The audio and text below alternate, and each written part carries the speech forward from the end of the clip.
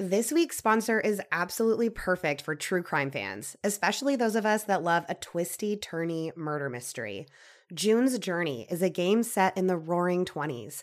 June's sister Claire and her husband Harry were found dead, and June is certain that they've been murdered.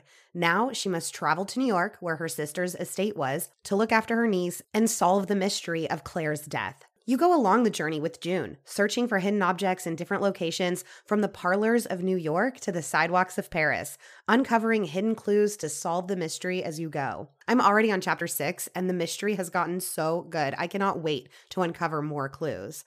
I'm also loving how you get to customize your very own luxurious estate island. That's right. Let your imagination run wild as you decorate your island with expansive gardens and beautiful buildings. My pool is literally insane. It has a waterfall. Discover your inner detective when you download June's Journey for free on iOS and Android. Well, he told me, this is the best part. He said, hey, I bought something for me, but it's like kind of for you. It's going to be here on Tuesday. And I was like, what do you mean? Like it's a gift for me? He's like, no, it's for me, but it's for you. And I was like, okay. So then today it comes, he unboxes this ukulele. And I was like, wait, what? And he's like, it's for me, but like, I know that you're going to be into this. I was like, and he's not wrong. I am very attracted to him sitting there trying to play this little tiny guitar.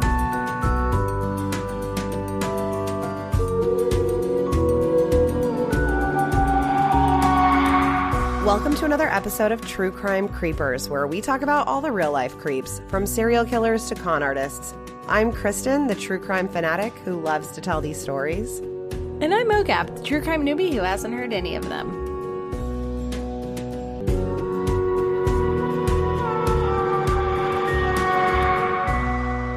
Has he serenaded you yet?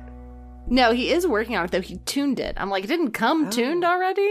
He's like, no, it didn't come straight from Hawaii tuned. I'm like, oh, okay, it's authentic. So it's authentic. Well, so I really can't wait expanding our cultural interest around here. Okay. Are just same old with me, you know. You got glasses now, so you're smarter than both of us. Look, I keep seeing these ads on the TikTok for these little crochet kits, and I have been very tempted to order them because they are like step by step, like show you videos, walk you through everything, like crochet for beginners. But then I'm like, when will I find the time? When would I do that? You don't have time for that. I would like it, though, because I think it would make me just a tad bit younger than you in spirit. I'm still 90, but I haven't crocheted anything yet. I have allergies. I wear glasses, and now I have allergies. Oh, no. Are you getting, like, picked on at school with your glasses and your allergies now? The bullies are coming out. It's a tough day. It's a tough day. Well, before we get into the story that I have for you today, which I'm very excited to tell you, I just want to, announce that we have a Patreon. And what? Yeah, I know. I was keeping it a surprise for you, but actually we've had it for over a year now, about a year and a half. And if you go on there for $5, you get access to all of our full-length bonus episodes. We do one every month, and there's like 16, about to be 17 up there because we're going to put February's up there pretty soon. Have we recorded that? Yes, we have. Okay. It's McMillions. Oh! Because I think this is going to come out after that. So we did our February bonus episode is on the McDonald's Monopoly scam. It's very fun. That was fun. And and you also get a shout out on the podcast when you sign up at the $5 level. And then if you jump up $2 to the $7 level, that gets you all of that, and you get access to all of our mini creeps. We have like 40 plus up there now. That's a lot. And those are like usually shorter episodes on different topics. We just did one on scams. We did one with information on sex trafficking. We've done like crimes at a Waffle House. And then we've also done like, am I the asshole stuff? So super fun over there. And then we also have a $10 level. And that gets you all of that plus 20% off of merch. We've got to add a famous adjacent t-shirt, which we still haven't done. That was going to be my summer project last summer, but didn't get to it. Yeah, like designing the merch. If there's someone that wants to do that, that'd be you also get the episodes ad-free when you sign up at the $10 level. So that's our Patreon. I wanted to throw it out there. Patreon.com/truecrimecreepers. All right, Mogab, you ready? Sweet baby. Yeah. You're distracted by your dog. Yeah, listen, he's had a rough week. Started with National Golden Retriever Day, then his Gotcha Day. Then he got a haircut, though, and then he just got 3 shots today. So I'm just keep an eye on him. You know, it's just a lot. Oh, poor Berksy. Snooze him. But yeah, easily distracted.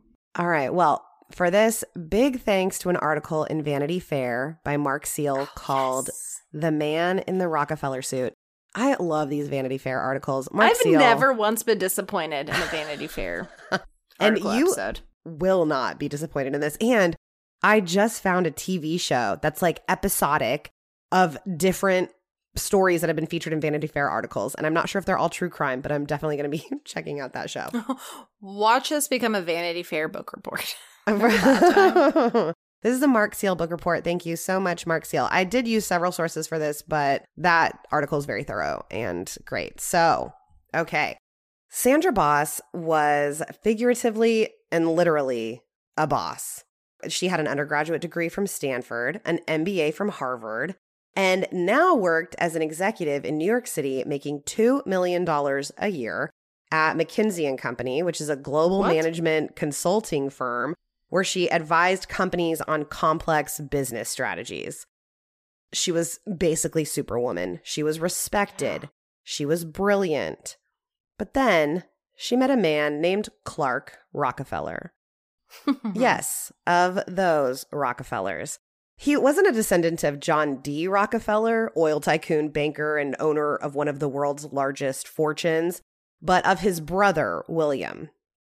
More specifically, he was a descendant of William Rockefeller's grandson, Percy. Sandra and Clark met at a Clue-themed murder mystery party in 1993 at Clark's apartment in Manhattan, which is just the best thing I've ever heard. I want to go. I want to go to a Clue-themed birthday party. That's so bad. The only way that you can meet your future partner. Agreed. She was dressed as Miss Scarlet, and he was Professor Plum. Yes.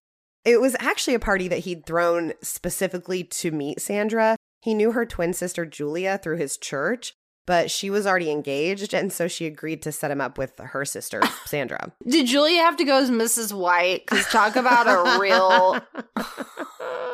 I know. I wonder if they fought over who would be Miss Scarlet. Oh, I'm sure. Sandra immediately liked Clark. She said she thought he was funny, quirky, flattering, very complimentary. He shared her love of art. He actually had an art collection worth almost $1 billion. And he didn't seem to be intimidated by her intelligence, which was a change from other men that she'd been with. She found it refreshing. And he was very intelligent himself. He'd gone to Yale at just 14 years old after being raised in the East Coast prep schools. I know. He had the accent and the wardrobe to match those East Coast prep school days and Can you the imagine knowledge. going to college before you could even drive? Absolutely not. No, not for me. Not for me. Not the college experience I want. Yeah. He was familiar with the obscure novels that she loved, and he spoke several languages fluently, including Klingon. Of course, his name did not go by unnoticed. Rockefeller. You know, it's not like she needed his money. But as good as she was climbing the corporate ladder, she was also shy and insecure, and she struggled with that social ladder. Something that would be a lot easier with the name Rockefeller. It could also help her win. Can you imagine being shy? Like, you still have all this working in your favor. Like, you're the top of the top. And you're like, oh, I'm still, like, nervous. Well, I wonder if the word shy is actually code for, like, socially awkward. Like, she's just a little awkward. And she has that part of her brain that works perfectly great, and she understands it all. And then this part of the world, she just doesn't understand. It's not as black and white as maybe the facts and figures that are in the, you know, more intellectual side. But this name Rockefeller, it could also help her win in this like crazy competition game that she'd been in with her twin sister Julia their entire lives. Like they were close, but they were always in competition with one another, starting with selling Girl Scout cookies in elementary school and then who could get the best scholarships. It was this competitive nature that led Sandra to having so much success in life. She and Julia were both merit scholars in school. When Julia said she was going to Yale, Sandra said, well, then I'm going to Stanford. When one had an Hermes scarf, the other would have Louboutin shoes, and they'd have to decide which one was better since they both cost about the same. They were always looking for ways to outdo each other. And what better way to win than by bagging an actual Rockefeller? And I got to say, I can relate because I used to pretend that my name was Kristen Carnegie because of the alliteration and the building. Yeah. Great. Uh-huh. But I wanted to be born into it, okay? I didn't want to marry into it. I don't have time for that. No. Clark told her that he'd worked in finance, bouncing around from different firms on Wall Street before starting a nonprofit for international poverty relief. He called himself a freelance banker, where he would renegotiate debts for small countries, mostly third world. Sandra was basically smitten. Her friends didn't really know what she saw in him. He was small and kind of odd looking, and he never wore socks. But Sandra didn't seem to care. No. Nope. Mm-mm. They lived together for 2 years before Clark asked her to marry him at an Episcopal church in Maine. They were living on Nantucket at this point, and they got married in a small ceremony at a Quaker meeting house near where they lived, and this was in 1995. That feels random. So random, but did you know that if you get married at a Quaker meeting house that you don't have to deal with pesky things like marriage certificates or licenses? No, is that for real? Yeah, that's for real. Well, this would have been helpful information about a year ago, thanks. Well, now you know.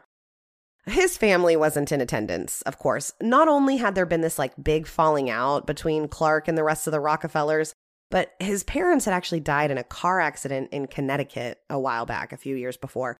The event was so traumatic to him, he actually refused to even enter the state of Connecticut ever again. He went on a road trip with some friends once, and when they had to drive through Connecticut, he made them all take bathroom breaks and get gas before crossing the state line so that they wouldn't have to actually stop in the state of Connecticut at all. So very traumatic for him. His mom had actually been a child star named Ann Carter, who'd been in a movie with Humphrey Bogart back in the 40s. Oh, yeah. That was pretty cool. After they got married, Sandra might have been a little too busy climbing that corporate ladder to notice the red flags just waving away out there. First off, this nonprofit of Clark's was literally non-profit. He said the countries he was working with were so poor, it would have been unconscionable to charge them a consulting fee. And that falling out with his family, the Rockefellers, had resulted in him having just cut off completely, no money. So, oh no. Yeah, she didn't seem to mind that he had no money. She had enough money for the both of them, and she actually really liked that he wasn't preoccupied with material things. And she loved that he had this altruistic nature of wanting to help others. So Sandra was just bankrolling their entire lives. She'd write him blank checks whenever he asked, no questions asked. His cell phone number was under a friend's name for some reason. He had no credit cards in his name. He didn't even seem to have a bank account. But she didn't seem to notice this is bizarre. Or be all that worried about it. I know. She knew that he had that $1 billion art collection. So if they were ever in a bind, he could just sell off some of his paintings. Have we verified that? Well, he's a Rockefeller. You're going to question his art collection? Yeah, because he doesn't seem very Rockefeller-y to me.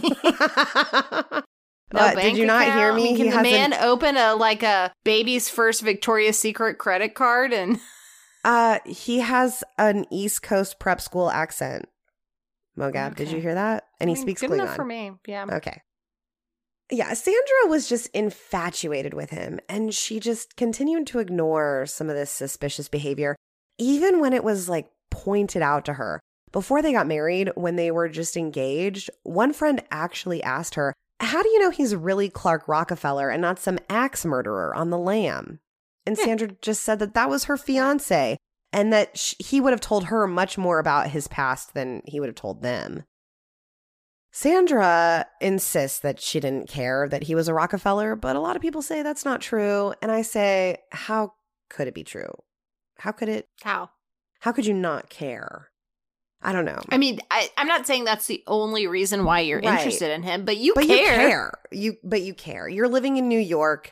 You got Rockefeller Center down there, and you don't care that his name's on the building. I think you care a little bit. Yeah, you care just a little bit, girlfriend. And there are definitely perks to being married to a Rockefeller while you're living in New York City. Yeah. Even if he was estranged from your family, the name is iconic. It's a definite status symbol. And some claim it's even how Sandra got promoted so often at her company, but that sounds like some jealous men because she did have her MBA from Harvard and she was a smart lady. Okay. Yeah, I don't think that's. They had an apartment at 55th and 6th Avenue, coincidentally just 6 blocks away from Rockefeller Center in Manhattan. They split their time between New York and Nantucket with their 85-pound Gordon setter named Yates. Oh, what a good dog name. I know. Or pretentious, like the poet Yates. Yeah, that's what I mean. When we were doing our save the dates, we have a few people that have like the third after their name. My dad is the third. It's a good. I good was numeral. playing around. I did Russell because Russell's middle name changes. He should be like a 7th. I feel like if they all had the same last or middle name. Gotcha. So I played around and put 3rd after his just to see what it'd look like. And I was like, yeah, I don't hate this. Like, I just love the, If I was a boy, I would have been a 4th. Yeah, see? Way to go. My godbrother has a friend that's a 4th, and he goes by Quattro. I'm going to start calling you Quattro. I'm just going to put the 4th, the Roman numeral after your name now. Kristen Williams, IV. Yeah. Excellent. I love it. They frequently had cocktails and dinners at private clubs where people would fawn over them because of the status of the Rockefeller name. But a friend, and I use that term very loosely here, a friend said that they weren't really people you wanted to be around. Oh, okay. Yeah. I love when my friends say that. Right. They said that they were awkward and cold, and he said that people just put up with it because they were Rockefellers. Private clubs like the Metropolitan usually cost like $35,000 to join, and then yearly fees on top of that. And look, I know nothing of this world, okay? This is not my world. But this is what the Vanity Fair article said, because I did look it up, and one article said it was only $5,000 a year to join. Oh, definitely I don't know not. if that like $35,000 is like the initiation fee. Right. And then it's $5,000 a year after that. But anyways, they're usually expensive. But Clark, he found his way around that. He started meeting people in Central Park. He would take Yates on walks out in Central Park. And he met someone who told him that he could join India House, which is a private club on Wall Street, for like $1,000. And that membership came with other memberships to really exclusive places like the Metropolitan and the Lotos. So he basically found the cheapest way into all these private clubs. And while Sandra was at work all day, Clark was living luxuriously, dining with respected artists, writers, doctors, and executives, telling them all about his Learjet and inviting them to run their dogs at Pocantico Hills, which is the 3,500-acre Rockefeller estate in New York. Yeah. No one ever questioned his stories, not even when these promises he'd make didn't pan out. He promised one prominent artist that he'd buy one of his $10,000 paintings, and he went through all of the steps, and it was like a pretty involved process, but the sale never happened. He never My man is broke. My man is Anna Delvey broke. Well, he's got those blank checks, He never took people to Pocantico Hills. No one ever saw his Learjet, and his marriage was not really working out. As soon as they'd gotten married, Clark seemed to change. He became controlling and difficult. Sandra said he would emotionally and physically abuse her. She actually left him at one point, but he managed to convince her that he was the old Clark again, and she came back.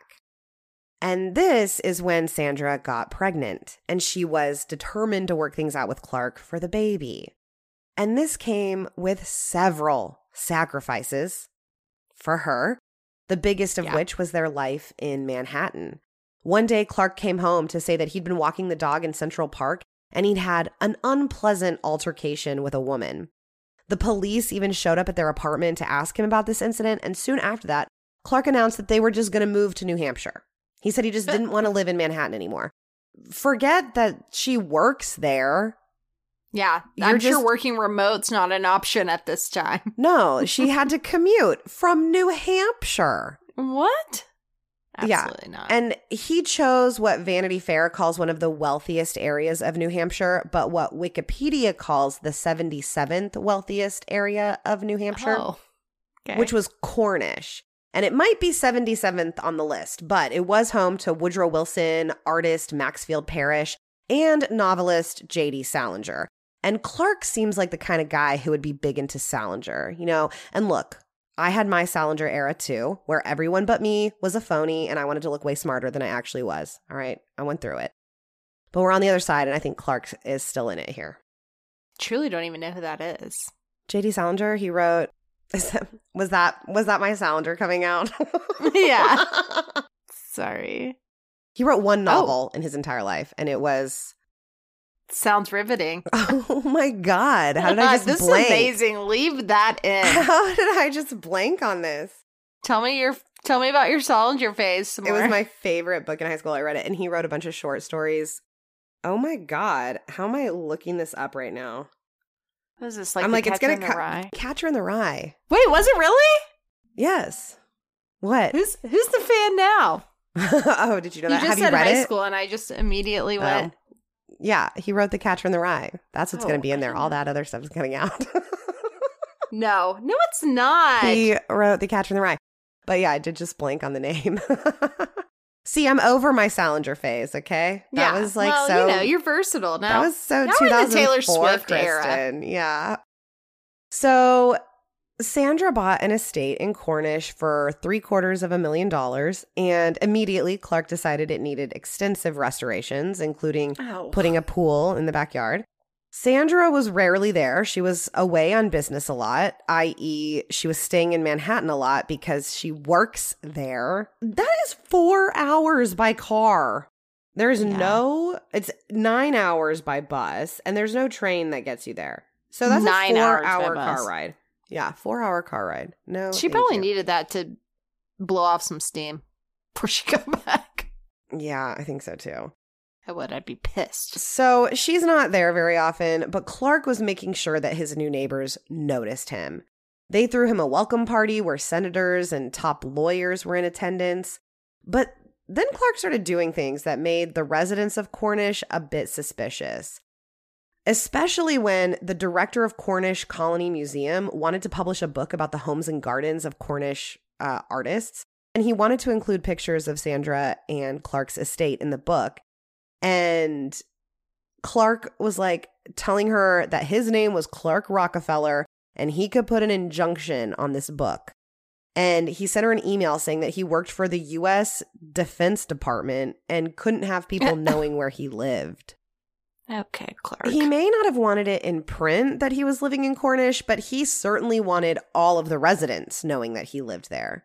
When he wasn't being chauffeured around town in an armored Cadillac, you could find him riding his Segway, name-dropping all of the people he was having over for dinner, like the former German chancellor or Stephen Hawking. A Segway in the 90s? That feels very cool. Yeah. Late Sounds 90s, like a late Seinfeld 90s. episode. I'm just picturing Kramer. Basically, but shorter. He doesn't wear socks. Doesn't Kramer have a thing about socks? Yeah.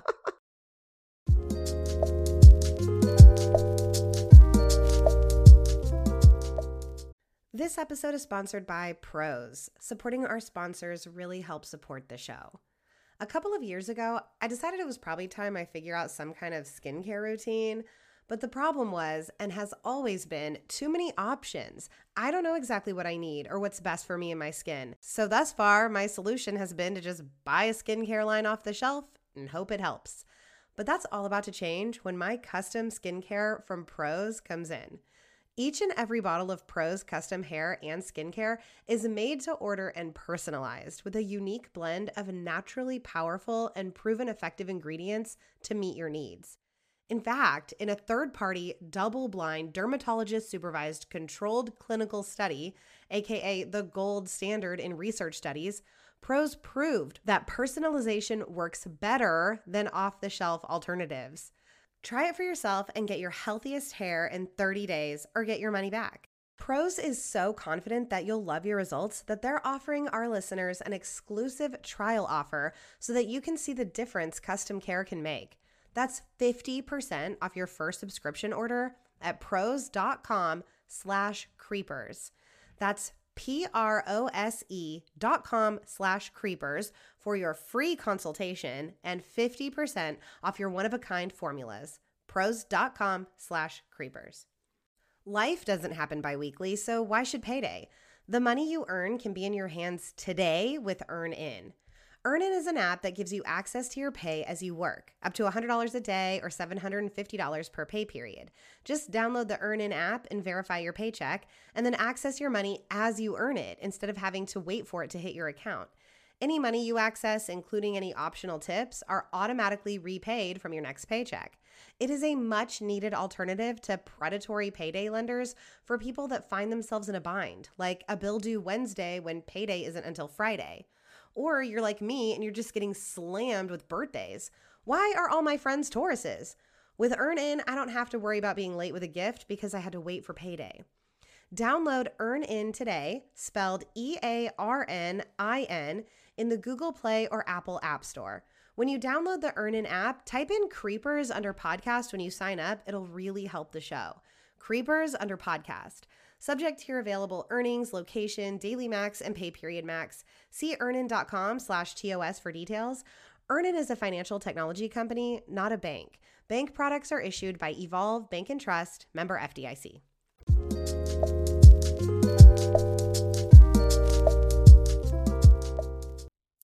He claimed to have a 21-car collection and parked some of them on the property.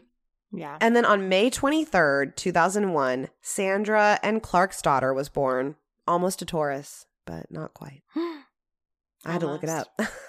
So I was Not like, quite. is she a little Taurus? They named her Ray Starro Mills Rockefeller. Ray spelled R-E-I-G-H. I like that. I do too. Clark was enamored with the baby girl. He gave her the pet name Snooks, and she might have been the only person he ever loved in his entire life. The only person that he couldn't lie to, cheat, or con.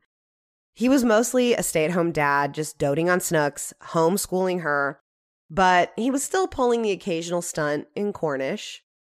There was this judge in town named Jean Burling, and the article kept referring to her as the senator's wife, which bugged me because she was a veteran judge. Oh, a whole ass judge, yeah. Yeah, she was married to a senator, but she was one of the first women appointed to be a judge in New Hampshire. And she was catching on to Clark's crap, all right? She had detected him as a fraud from the very beginning, ever since the first time they met, when he started lecturing her about abstract expressionism, assuming that Jean knew nothing about art when she actually did, and was like, I don't think anything you're saying is right. She started wondering, who the hell is this guy? She questioned his actual identity, and he didn't like that. And he wanted to get back at the Burlings. Jean's husband, the senator, he was the owner of Trinity Church in Cornish. He had spent 20 years pouring his own money into restoring this church with the promise that he would donate it back to the town after 20 years, which had come up in 2004. So all of this came to a head at this town meeting in 2004, where Senator Burling was the moderator of the town meeting, and they were discussing spending $110,000 for a new police station in town. And so at this meeting, Clark stands up and says he has a check for $110,000, and he would donate the money to build the police station if Burling would donate Trinity Church and sell it to him for $1. So basically, he bought this church for $110,000 of Sandra's dollars, and he's doing it in front of everybody. So the senator has to do it. Yeah. In 2006, Snooks turned 5 and was ready to start kindergarten. And she was accepted into this prestigious prep school in Boston called Southfield School for Girls. it's the sister school to JFK's alma mater. So this meant that the Rockefellers had to leave Cornish behind, as well as their unfinished house, Trinity Church, and lots of questions. Yeah. Sandra bought a house in Boston on the same street as Senator John Kerry for a reported $2.7 million. Clark became a stay-at-home dad, continued to be a stay-at-home dad, telling other Southfield parents that he'd sold his jet propulsion company to Boeing for $1 billion and he just didn't work anymore. He didn't even have that. Lying must have been so much easier in the early 2000s and the late 90s. Yeah, it was probably. Mm-hmm. Fact checking. Yeah. He told the parents that Sandra only made like $300,000 to $400,000 a year, so people assumed that he made most of their money. Oh, hell no. Mm-hmm. Especially when he talked about how if you're going to blow her money, at least like be appreciative and honest that it's hers. Right.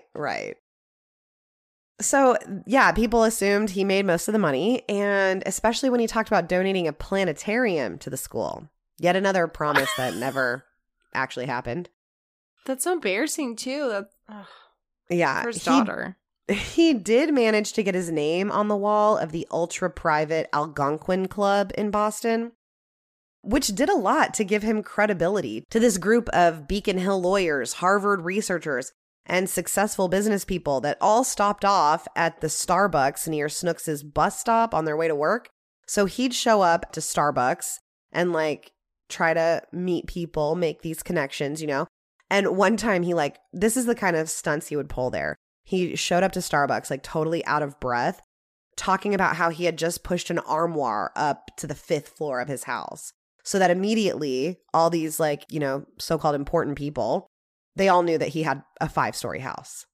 You know, that was just like his way of being like, I'm so rich, but in a humble brag kind of way. Oh, I hate this guy. I wanted to like him when we started, but definitely no. He's the worst. Boston might have been the best place for Clark Rockefeller to shine, especially at the Algonquin, where it was very old boys club, blue blood. Your connection to American history mattered, and the name Rockefeller sent everyone just into a tizzy. Yeah.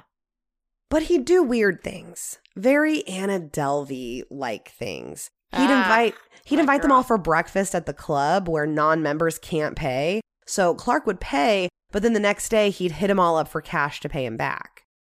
But all the while, Clark completely doted on Snooks. When I say he homeschooled her, I mean that by the time she started kindergarten, she could spell just about anything and had drawn the periodic table of the elements on a sidewalk in Boston in chalk. But, and I don't actually know if she did that or if he pretended she did that. I'm not really sure.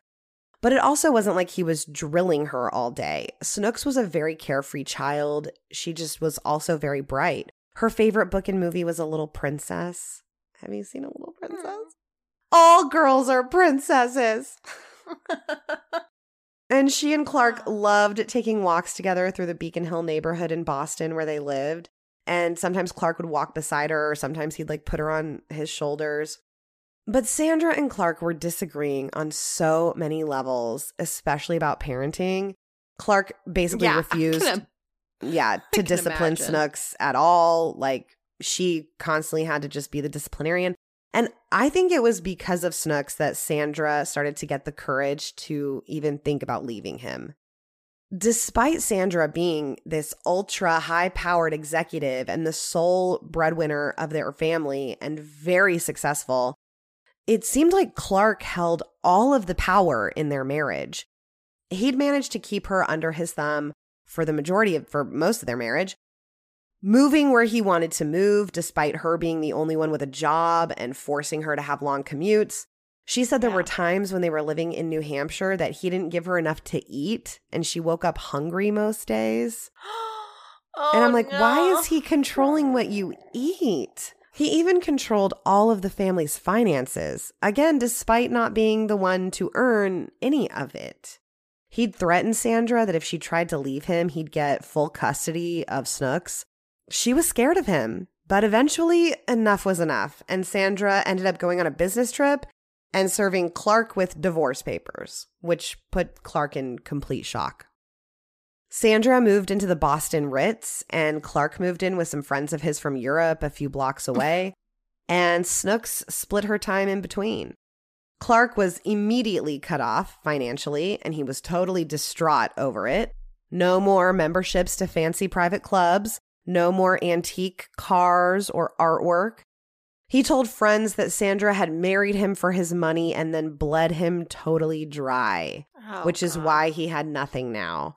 He said she'd only married him because he was a Rockefeller. Which, do we know what that, like, what is the, like, I know the Rockefeller Center, but, like, what are they rich for? Like, I don't know. Oil tycoon. So I said it at the beginning. But that's all of them? That's the whole family? Well, he, like, started the dynasty, like, the Rockefeller dynasty in oil. He was an oil tycoon, banker, and, owner of one of the world's largest fortunes. And, yeah. Just like, how does that start? Generational wealth. They're not even in the top 10 list now, though. I looked it up. Oh. They do not have one of the world's largest fortunes today, but probably some YouTuber does. So Same. Basically rubbing elbows with the Rockefellers over here. We're not in the top 10, so. Right. Clark said that he was going to interview every high-powered attorney in Boston so that Sandra wouldn't be able to use any of them because of the conflict of interest restrictions. But Sandra was able to get a good lawyer. And on top of that, Sandra's father, William Boss, and I'm sorry, you don't go through life with a name like William Boss without being like a gangster. William Boss. Right. The boss. Like, I'm William Boss. It's like I'm Chuck Bass, you know? I was just about to say, why does that sound familiar? I'm Chuck Bass. And he was not too pleased about his soon-to-be ex-son-in-law. And so he started looking into him, and he was suspicious that Clark was either hiding Rockefeller money from Sandra or else he was stealing money from her. And so the first thing that William did was look up Clark's mother on Wikipedia because she was the child actress Ann Carter, who had died in a car accident years ago along with Clark's father. So imagine William's surprise when her Wikipedia claims that Ann is very much alive. And I mean, Wikipedia isn't always accurate, but usually they at least know if someone is dead or not, like most of the time. Yeah, and if you're going to lie about your dead parents, you typically aren't someone that has a Wikipedia page that could then be searched for. Right. Like, and how did it take this long for anybody to search that? Yeah. The first thing I do, if somebody tells me, like Lauren says, oh, my uncle is in Journey. I'm looking him up. I got his Wikipedia page already pulled up. What, this guy? This guy? Is that your uncle right there? I mean, I'd have it pulled up. It doesn't say anything about dying in a car crash. What do you mean? Wait, is that for real? Uncle in Journey? Yeah. Yeah, her uncle, he wrote Don't Stop Believin'. Yeah. I tell that to everybody every time that song comes on. I still talk about it. What a I'm fun like, fact. My sorority sister's uncle wrote this song. He was their keyboard player. Yeah. I know. What a fun fact. Reaping in That's the like my benefits one connection to fame. Now when I'm at a party and I need a fun fact, I'm like, my sorority sister knew another sorority sister whose uncle wrote. It's your sorority sister too, ding I dong. know, but I meant like, you know. I say, my sorority sister's uncle wrote this song every single time. And I've said it to the same people multiple times. They're like, I know. We know. Nobody's interested. I would be the worst rich person name dropper. Oh, thank God I'm not. You think so? Yes, I could see that, but I could also see you being annoyed by someone else doing that. Oh, I totally would be. And I think if I just get excited about it because it's so far from my world. I think if it was my world, I would be like, whatever. Yeah. So William Boss finds out that Clark lied about his mom. So he wondered what else Clark had lied about. And he did some more digging and he found more inconsistencies. The divorce proceedings with Sandra and Clark were basically a joke. First of all, Clark had never filed the paperwork because they got married at that Quaker meeting house, remember, where you don't really need those technicalities.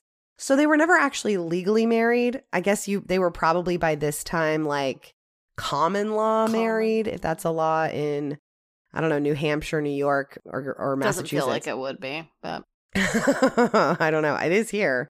So they weren't actually legally married. And then he refused to produce any documentation to prove his identity.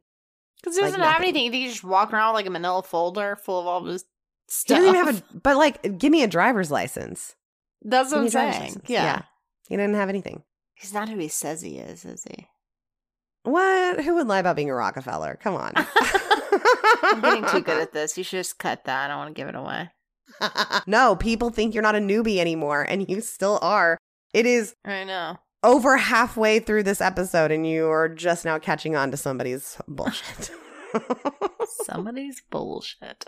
So Sandra walked away from this divorce with just about everything. She got the house and the church in Cornish, the townhouse in Beacon Hill in Boston, and custody of Snooks. Yeah, all in exchange for $800,000 and the promise that she wouldn't look further into his identity. What? That can be a part of the agreement? Yeah, she's like, look, I won't look more into you if you will take this $800,000 and leave me the hell alone for the rest of my life. Are you kidding? You hoodwinked me into marriage. I'm digging up every single But this way, she gets a clean break. She gets her daughter, she gets all her money, and he can just leave, except for $800,000. I'm still snooping later. Oh, yeah, I'm sure. Well, yeah. So Clark exchanged at least $300,000 into Krugerrands, which I'm probably saying wrong. It's the currency in South Africa. He like exchanged it into South African currency. And then he exchanged that South African currency into US gold coins. And I'm like, dude, do you not know how terrible currency exchange rates get when you do that? You know what the little like Sacagawea coins? The golden dollars? I don't think he got them for US gold $1 coins. No. Did I say that right? Sacagawea? Sacagawea. Yeah. Oh, I said it right. Okay. Yeah. And then he kept the rest in cash. And Sandra took Snooks and just picturing him walking around with just bags and bags and bags of gold coins. $1 coins. Like trying to pay for like a hotel and just $1 Sacagawea coins. 1 Sacagawea? 2 Sacagawea? Sir, we need 1,472 Sacagaweas. Okay. I'm picturing Kramer. Count these out. Well, Sandra took Snooks and she moved to London, where she got a job with the Bank of England. And Clark was allowed 3 visits with Snooks a year, supervised by a social worker. So Snooks was in Boston for one of these visits in July of 2008. She was 7, and she was riding Clark's shoulders as they walked toward Boston Common to ride the swan boats over there. And a social worker was trailing behind them when a black limo, which is sometimes referred to as a SUV, so I don't know if this was a limo or SUV, whatever, it pulled up to the curb, and quickly Clark put Snooks on the ground, pushed the social worker away, jumped into the limo with his daughter, screaming at the driver to go. The driver had been told that he might need help getting rid of a clingy friend, and so he didn't think anything of the quick getaway. The social worker had grabbed hold of the door handle of the car, but was only able to hold on to it for like a few yards before he finally had to let go. A few minutes later, Clark told the driver to pull over, and then he hailed a cab to the Boston Sailing Center, where he had a friend that was meeting him who'd agreed to drive him to New York for $500. He told her that they needed to catch the ferry to Long Island by 8 p.m. and asked her to hurry. They made it to Manhattan, but when they got stuck in traffic near Grand Central Station, Clark scooped up Snooks, paid the friend, and took off. Right after he jumped out of the car carrying his daughter, this friend got a call from another friend asking if she'd seen the Amber Alert about Clark's daughter. And that's when she realized she'd been tricked into helping Clark kidnap his own daughter. Back at the Four Seasons in Boston, Sandra was worried, and she was getting more worried by the minute as the police tried searching Clark up in a national database to find absolutely nothing under the name Clark Rockefeller. They asked her for Clark's information so they could find him, and she didn't have anything to give them. She couldn't give them a driver's license number, a social security number. He'd never been on any of her tax returns. All of his credit cards were on her accounts. Even his cell phone number was under the name of a friend. By the next day, the FBI was involved, led by Special Agent Noreen Gleason. She'd called the Rockefeller family, who had told her, quote, "Under no circumstances is there a link. We are not connected." Oh. Clark Rockefeller was officially not who he'd claimed to be. Even his own wife was none the wiser to who she'd been married to for over a decade. I just don't even know how you I'm trying to think through all of things that I know. I think that at first it's kind of one of those things where you just want it to be true, so you kind of ignore things. And then after they got married, I think he just became so controlling and had her so under his thumb that she didn't see it. But so I know that his parents were in the car accident, he said, but there's and I guess the other families, we've had a falling out, we're strange. I'm thinking of I don't think I could marry someone and be with them for a decade and not have met any of there's no family interaction, no other person. Well, I would definitely see that as a giant red flag. If your side of the family is empty at the wedding, that's how a lot of con artists are. You always hear that, their side was empty, but they always have a way to explain it. I mean, they're just so good at explaining these things away, and you believe them because who would make up that they are a Rockefeller? I know. What a big lie. What a bold lie. You're not just trying to come in. Big lie. I'm ready. What? I gotta think of a big lie and just call me Kristen Carnegie and let's go to New York. Man. Yeah. Wow. I know. I guess I should change my first name though too then, so it'll be no, I don't have to. I'm gonna go Kristen. No, Kristen, yeah, you really suck at Carnegie. picking out names, so you should probably stick with what you got. It's not my forte. You're right. You're right. It always was. Oh, I swear half the novels I never finished was because I couldn't think of a name for the character. Oh, rest in peace, Kelly Wood. My alias. I just think about, even just this week, all the documentation, making a doctor's appointment. I had Russell's, insurance card and his license and, all this just stuff that I have access to. Clark Rockefeller would have never let you make him his doctor's appointment. They weren't partners, Yeah. they weren't partners in life. He was didn't just have, taking. Insurance. Right. Yeah. It's just crazy. I can't wrap my head around it. I don't know. I can see how somebody could be bamboozled by an abuser, and when you're abused, I just don't think you're asking a lot of questions. And I think he was abusive, and I think he was controlling and manipulative. And she was away a lot too. I think we have to remember that too. She worked in New York, and he's moving him to New Hampshire and to Boston, which it's not easy to get to New York from Boston either. It's 4 hours from Boston.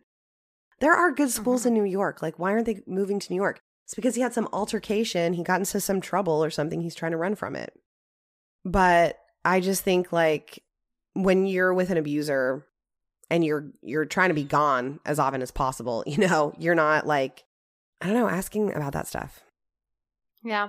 And you have answers for everything. You have an answer. So there's nothing you're wondering about.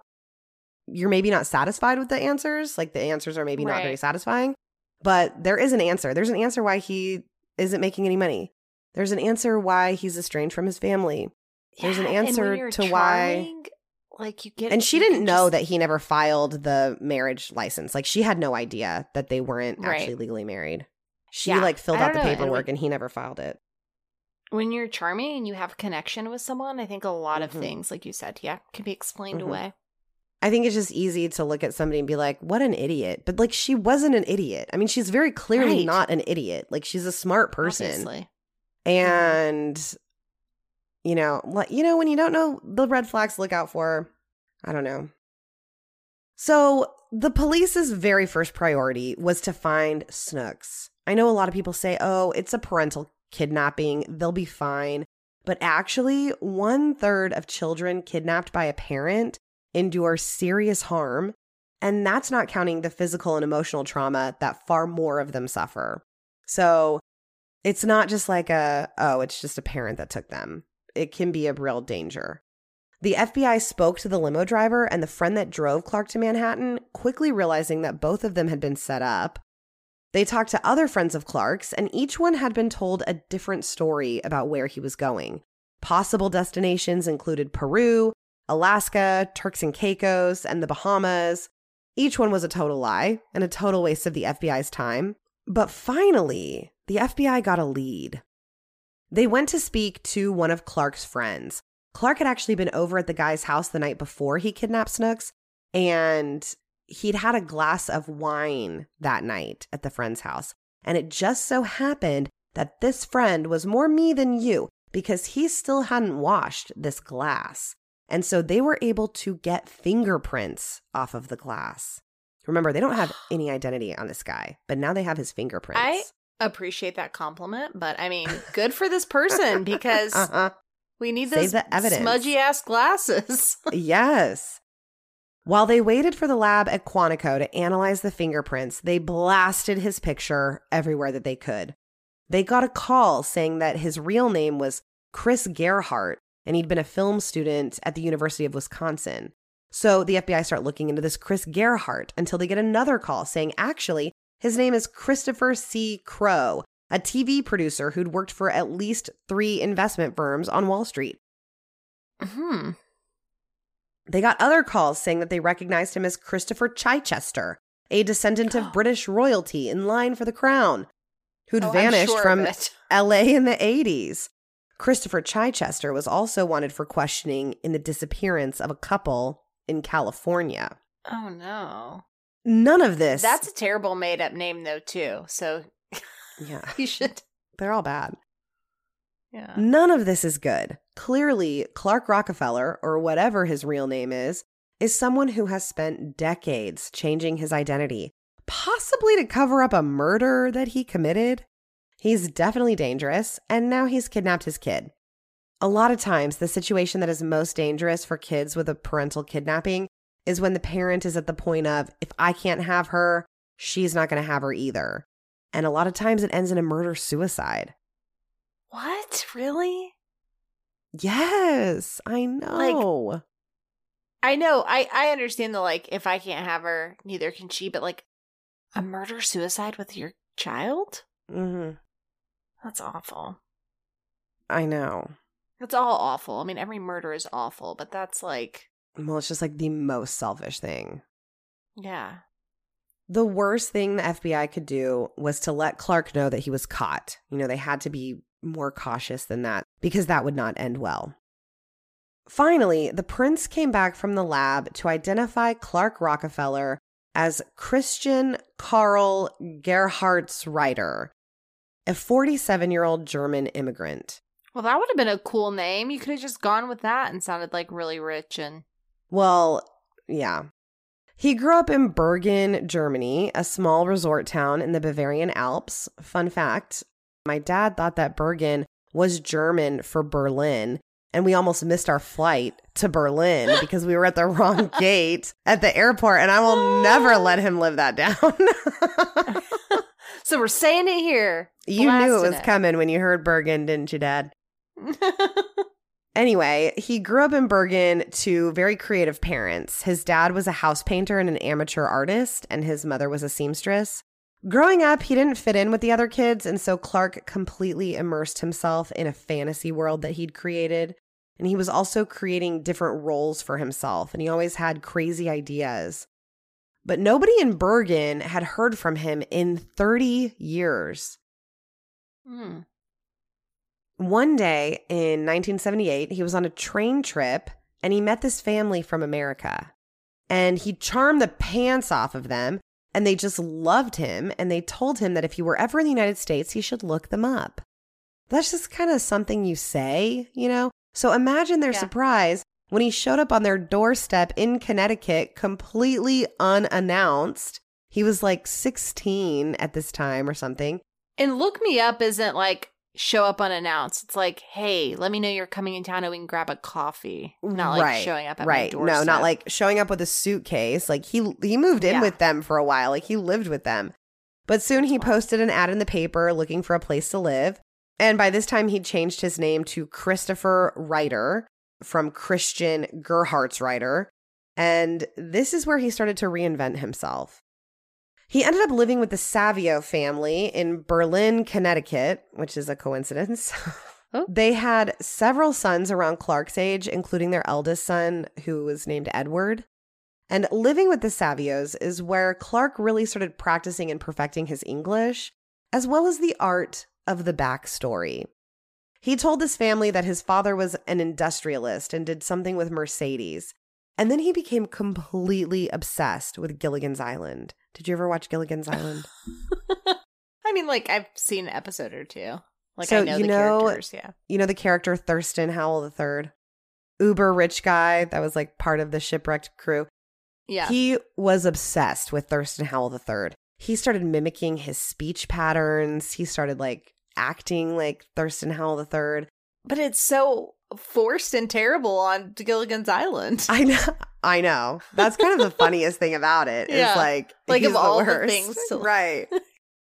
He told the Savios family that sleeping on their couch was beneath him and let them know that he expected them to have his breakfast prepared and his clothing washed as soon as he woke up every day. Excuse me? Quickly kicked him out. Okay, great. Thank you. Yeah. For that. After that, he became known as Chris Kenneth Gerhardt, who enrolled at the University of Wisconsin in Milwaukee and studied film. He called the Savios family from Wisconsin to tell them that he was planning to vote for Reagan in the 1980 election. And they're like, you can't vote for Reagan. You are not a citizen of this country. Can't vote, yeah. And he said, don't worry, I'm getting a green card. I'll soon be a legal resident. So no worries there. So in 1981, he got married in front of a courthouse to a woman that he didn't know very well. She was actually the sister of a woman he was dating. And I really want to know that whole story. Like, you're marrying your girlfriend's sister for a green card. Like that. Why did your girlfriend say like, no way, I'm not marrying you, but here's my sister? Like, I really want to know how that happened.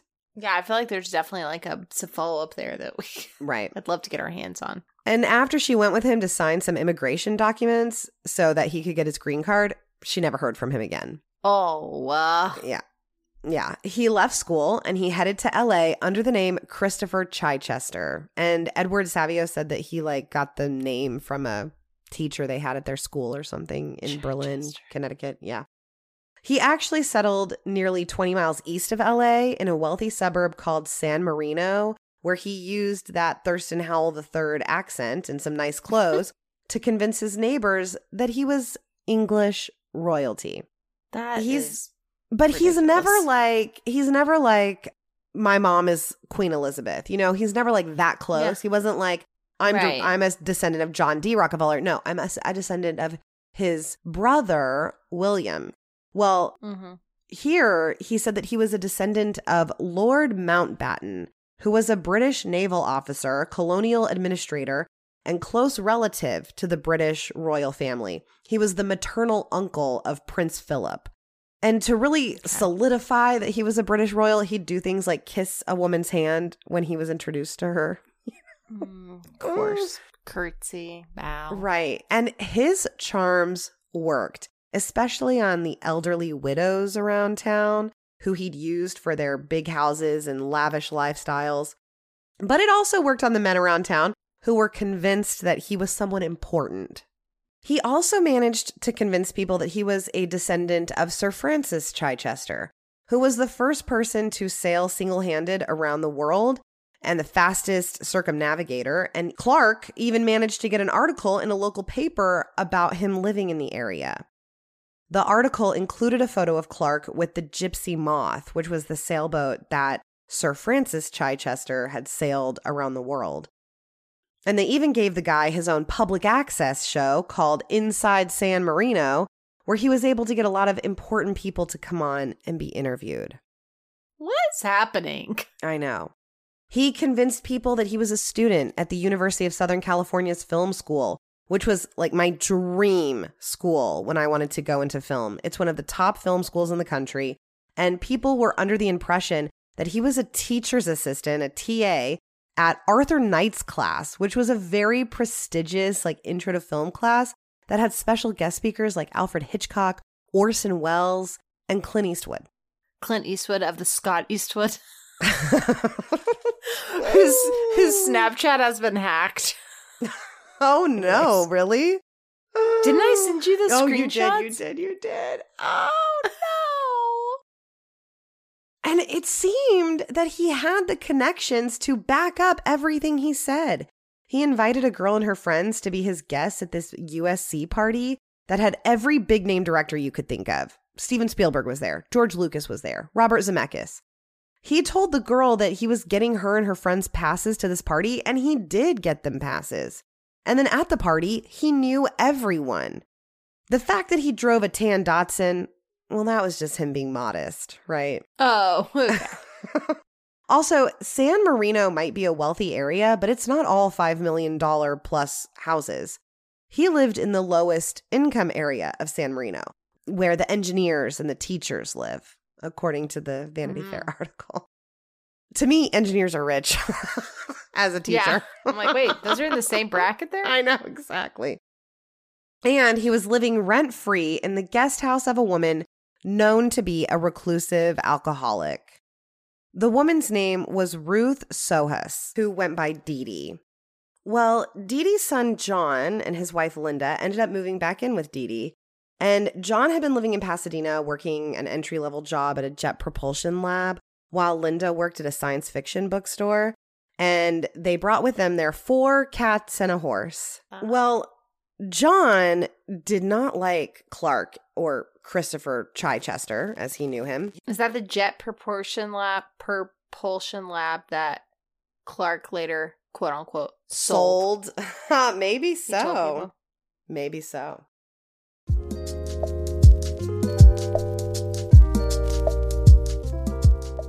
This show is sponsored by BetterHelp. We all carry around stressors, big and small. For me, this comes in the form of work, too many deadlines, relationships with people, irrational fears of the future.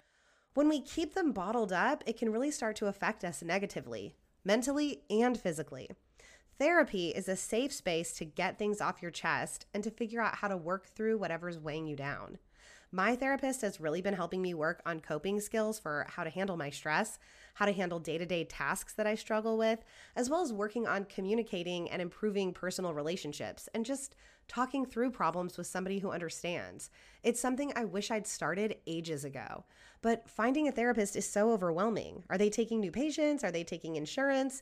And once you find one that says yes to both of those, are they a good fit? If not, you have to start the process all over again.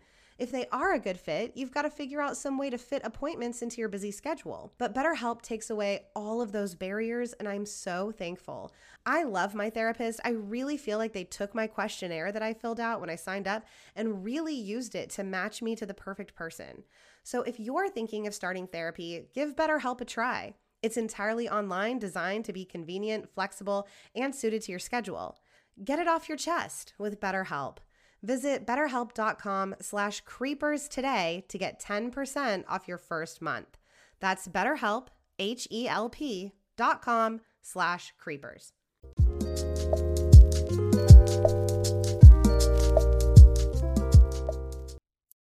He wasn't buying his stories, and his mom was pretty vulnerable, being like this alcoholic. So John started thinking he was stealing money from her, or at the very least, just taking advantage of her. In early July of 1985, John and Linda told some friends that they had gotten an important but very secretive job with the U.S. government, and they couldn't give any details, but they need to leave for New York right away. And they didn't even have time to pack their things. They said they'd come back for them in a few weeks, and then they were just gone. Around this time, good old Christopher Chichester had asked to borrow a chainsaw from his neighbor, despite the fact that, according to Edward Savio, he'd never picked up an effing tool in his life. Oh, wow. He also invited a friend over to play Trivial Pursuit one day, and when she arrived, the whole backyard had been dug up. And when she asked him about it, he told her that he'd been having some plumbing problems. So you're just going to like dig all that up and figure it out yourself? Or like it was being dug up by the plumbing company, I guess is probably more the story that she was thinking. So a couple months went by, and Linda's sister started getting really worried. And so she called Dee Dee for an explanation about where her sister was. And Dee Dee told her that Linda and John had gone to Europe on a top secret mission for the government. And when the police called, she said that she had a source that was giving her updates on John and Linda. And she'd gotten 2 postcards supposedly from Linda that were postmarked in Paris. But John and Linda Sohus were never heard from again. 5 months after they disappeared, Dee Dee filed a missing persons report. It seems that she'd become suspicious of this source of hers, which turned out to be none other than Christopher Chichester. But by this time, Chris was gone. He'd taken off and already changed into his next identity. He told his barber that a family member had died in England and he needed to go back to take care of the estate. He left in John and Linda's pickup truck, packed with everything that he could fit in it. Yeah, so he just like took their vehicle. Yep, stole their car. Mm-hmm. He found himself in Greenwich, and Connecticut. He's going to drive that vehicle across the ocean to... to England? Right. Yeah. He found himself in Greenwich, Connecticut, using the name Christopher Crowe. He basically played the same con, getting into private clubs, charming older women. He ended up getting hired by a well-known venture capitalist who was a graduate of Yale and Harvard Business School as a computer whiz for this firm. But he didn't do much computer whizzing. He spent most of his time in the trading room talking about his mother and his sister, who were back in Paris living in their French mansion. But then his job ran his social security number, and it came back as David Berkowitz, a.k.a. the son of Sam, a.k.a. major serial killer in New York in the 70s. He used a serial killer's social security number. Oh, okay. I was like, wait, what? What? Yeah. Like, what a dummy. If you're going to steal somebody's identity, on purpose? Maybe don't steal David Berkowitz's identity. I don't know if it was on purpose or if he had no idea who David Berkowitz was, because I don't think he was like living in the States during the Son of Sam era. That was like in the 70s. Lord. He didn't come to America until like 1978. So maybe he just didn't know, like, I'm sure he bought this, social security number in some back alley somewhere and didn't know that David Berkowitz was the son of Sam. So Christopher Crowe was fired, not for being a serial killer, but for using his social security number. But he wasn't down for long. He moved on to a securities company on Wall Street, making around $150,000 a year in 1987 as his base salary. Gosh. And I just keep thinking, I'm so afraid of doing something wrong and losing my job. And this guy is just moving on to the next, moving on and up. I know. I don't think it's quite like that anymore, but I think it is if you have the nerve. You just need a ladder. I hear that if you have a ladder, you can get in anywhere. In the nerve. If you have a ladder and you have the nerve, you can just walk in wherever you want. I could get into the Taylor Swift concert if I had a ladder. And I just acted like I was supposed to be there with my ladder. Kept coming in. If you act like you're supposed to be there, people don't. People don't question it. They really don't. And he was hired to be the vice president of this company's corporate bond department, using fake credentials that were never looked into. Of course. The people working under him were pretty pissed about having to work for someone so incompetent who clearly had no experience selling corporate bonds. But having experience and acting like you belong are two totally different things. And apparently only one of those things actually matters. I think about that. Not the Mhm. same thing, but like every time I look at people's resume, I'm like, Mm-hmm. I don't see your diploma. Like, you just wrote Cornell on here. I mean, I could just write. Like, I'm not ever verifying that someone's graduated from where they said. I think you can just Right? look that You know? up, though. Yeah. You can just like Google look. it. Like you can look it up on the school's website. It'll have like if they got their degree from there. I saw that somewhere. Really? I didn't know that. On the TikTok, probably. Yeah, it was some story about somebody getting caught for not having gone there. I feel like it was a story I told you, but maybe not. He started bragging about his collection of Rolls Royces, and he had every article of his clothing monogrammed CCC. Okay, you know I love that, though. Mm-hmm. Christopher C. Chichester. No, Christopher C. Crow. No. Yeah, Christopher C. Crow. That's who he is now. That's a weak monogram, but it's fine. It's not great.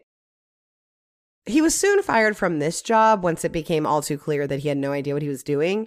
But then he got a job at another prestigious securities firm. But while he was working there, he tried to sell that truck that he'd stolen from the Sohuses. And because he didn't have the proper paperwork, an investigation was opened. And by the time they put it together that Christopher Crow was also Christopher Chichester, wanted in California for questioning and the disappearance of two people whose truck he was just trying to sell, he'd already vanished. And he would reappear a few years later in New York as Clark Rockefeller. Nobody knows what he was doing in those intervening years. But in May of 1994, so like 18 years or so before he kidnapped Snooks, workers were digging a pit for a swimming pool in the backyard of the house that Dee Dee Sohus had lived in when they discovered 3 plastic bags containing human remains. So he definitely did that? Immediately, authorities are certain that they found the missing couple, John and Linda Sohus, and they also found a flannel shirt and blue jeans, which is what John wore most days, as well as traces of blood on the floor of the guest house where Christopher Chichester lived. But he was nowhere to be found. So now police were searching for him in Connecticut and in California, which would be the reason that he was so adamant about not ever stepping foot in either state. Remember, he'd make people stop at gas stations before he'd drive through Connecticut. I forgot about that. Mm-hmm. So now he's Clark Rockefeller on the run with his daughter. The FBI, as well as his ex-wife Sandra, are now pretty up to date on all the cons that he's been running since he was 16 years old. And it seems like since the second he took the $800,000 in that divorce settlement, he had started planning his next con, how he was going to get his daughter back. It wasn't an entirely well thought out plan. He had 20 officers from the FBI and the Boston Police Task Force on his tail, and it only took a few days for them to get their big break. They'd had his face plastered all over the media. That's how they're getting all these calls in about Christopher Chichester and Christopher Crow and Clark Gerhardt and all this. Well, some guy in Baltimore, in Maryland, called to say that he'd recently sold the guy on the news a house, and he'd paid in cashier's checks. And the guy was calling himself Chip Smith. And he told him that he was a single father to his daughter, Muffy. And Muffy, yeah. Like the Panera muffin top? Muffy. And a ship captain. He was also a ship captain. He had come to Baltimore from Chile. Oh, Captain Chip from Chile with a Muffy. With Muffy, yes. Oh, man, he's running out. He is slacking. So the main focus of the FBI is to get Snooks out safely. They want to catch this guy, but they want to get Snooks out safely. So they decided to use what they knew of Clark Rockefeller to create their own ruse. They knew that he was keeping a rundown catamaran at the marina. On board, they'd found a file detailing his new identity of Chip Smith, so they knew that it was his. So they had the manager of the marina call Clark to tell him that his boat was sinking, hoping that he'd leave the house to go check on it and leave Snooks inside, and then they could go get her. And it worked. Clark quickly left his house, and before he could even get down the street, he had 20 agents on him, while others went inside to get Snooks, and she was found unharmed. How old is she at this point, you said? Like 7. 7, 8? Mm-hmm, 7. Okay. 2 weeks later, police announced that Clark Rockefeller had been positively identified as Christian Karl Gerhartsreiter using fingerprints that they matched to a document from his immigration in the late 70s. 2 weeks after that, he was officially charged with kidnapping and furnishing a false name to law enforcement officers following an arrest. He was held without bail, and his attorney said that they intended to use an insanity defense. I need a lot more charges than that. Like, I need a charge for, like, every fake identity, for him, like, not letting homegirl eat a full dinner. Like, I need a lot more. I just don't think it's, like, illegal to lie to people about what your name is. I know, but I just...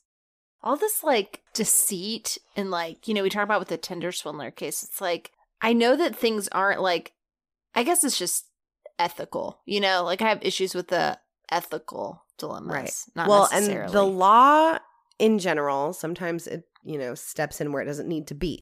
But in general, the law is, like, on the floor in terms of ethics and morality. Right. Like, you've got, like, people are like, well, that's not illegal. And it's like, okay, well, if that's your only reason for doing or not doing something is like whether or not it's against the law, then we're not the same. Like, yeah. Yes. Obviously. You know, yeah.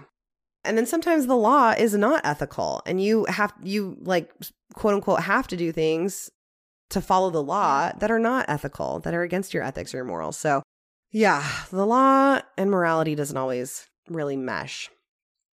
He was held without bail. The trial was held in Boston in mid-2009, and his defense team said that he believed that he could communicate telepathically with his daughter and that she had been begging him telepathically from London to rescue her. Expert witnesses diagnosed him with delusional disorder, grandiose personality type, and narcissistic personality disorder, and they brought up emotional abuse that he'd suffered as a child.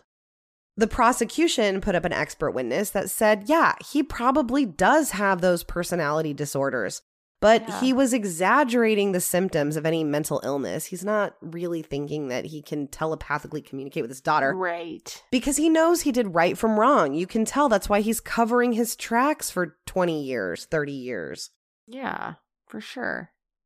The jury deliberated for 4 days, but on June 12th, 2009, they convicted him of kidnapping his daughter, as well as for assault and battery with a dangerous weapon from when he'd ordered the getaway limo driver to pull away and drive, even with the social worker hanging onto the handle.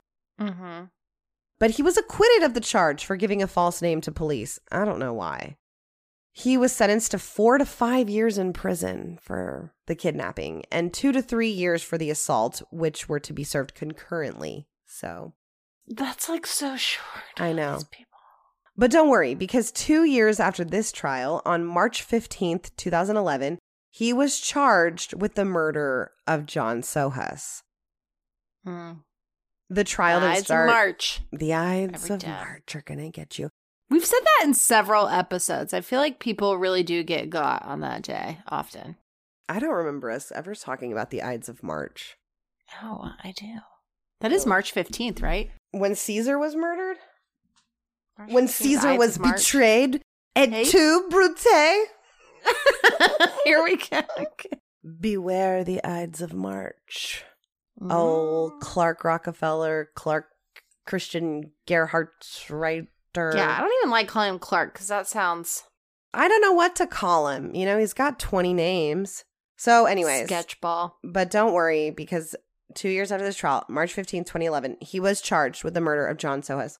The trial didn't start for another 2 years, not until March of 2013. But by April, he was convicted of John's murder. They never had enough evidence to charge him with Linda's murder, and almost all of the... Yeah. I don't even think they found her body in the pool. They only found, or at least not that they could prove, they only found John's remains and his clothes.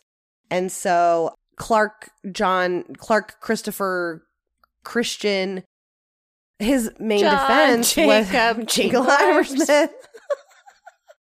So Jingleheimer over here is trying to use the defense that it was Linda that killed John. Oh, and then disappeared, like ran off to Europe or whatever. And that's why she's sending the postcards and all of that. So he was not charged for Linda's murder. And all of the evidence against him, almost everything against him was just circumstantial. But the biggest pieces of evidence against him was the fact that underneath those bags that had John's remains in them that were dug up, underneath those were 2 plastic book bags. One of them was from the university that he attended in Milwaukee, and the other was from USC, where he pretended to be a student, but was really just like auditing film classes. And then also the fact that he stole the Sohus's truck afterwards, that was pretty damning. That feels pretty shitty. So he was convicted of that. For the sentencing phase of the trial, he fired his lawyers and represented himself.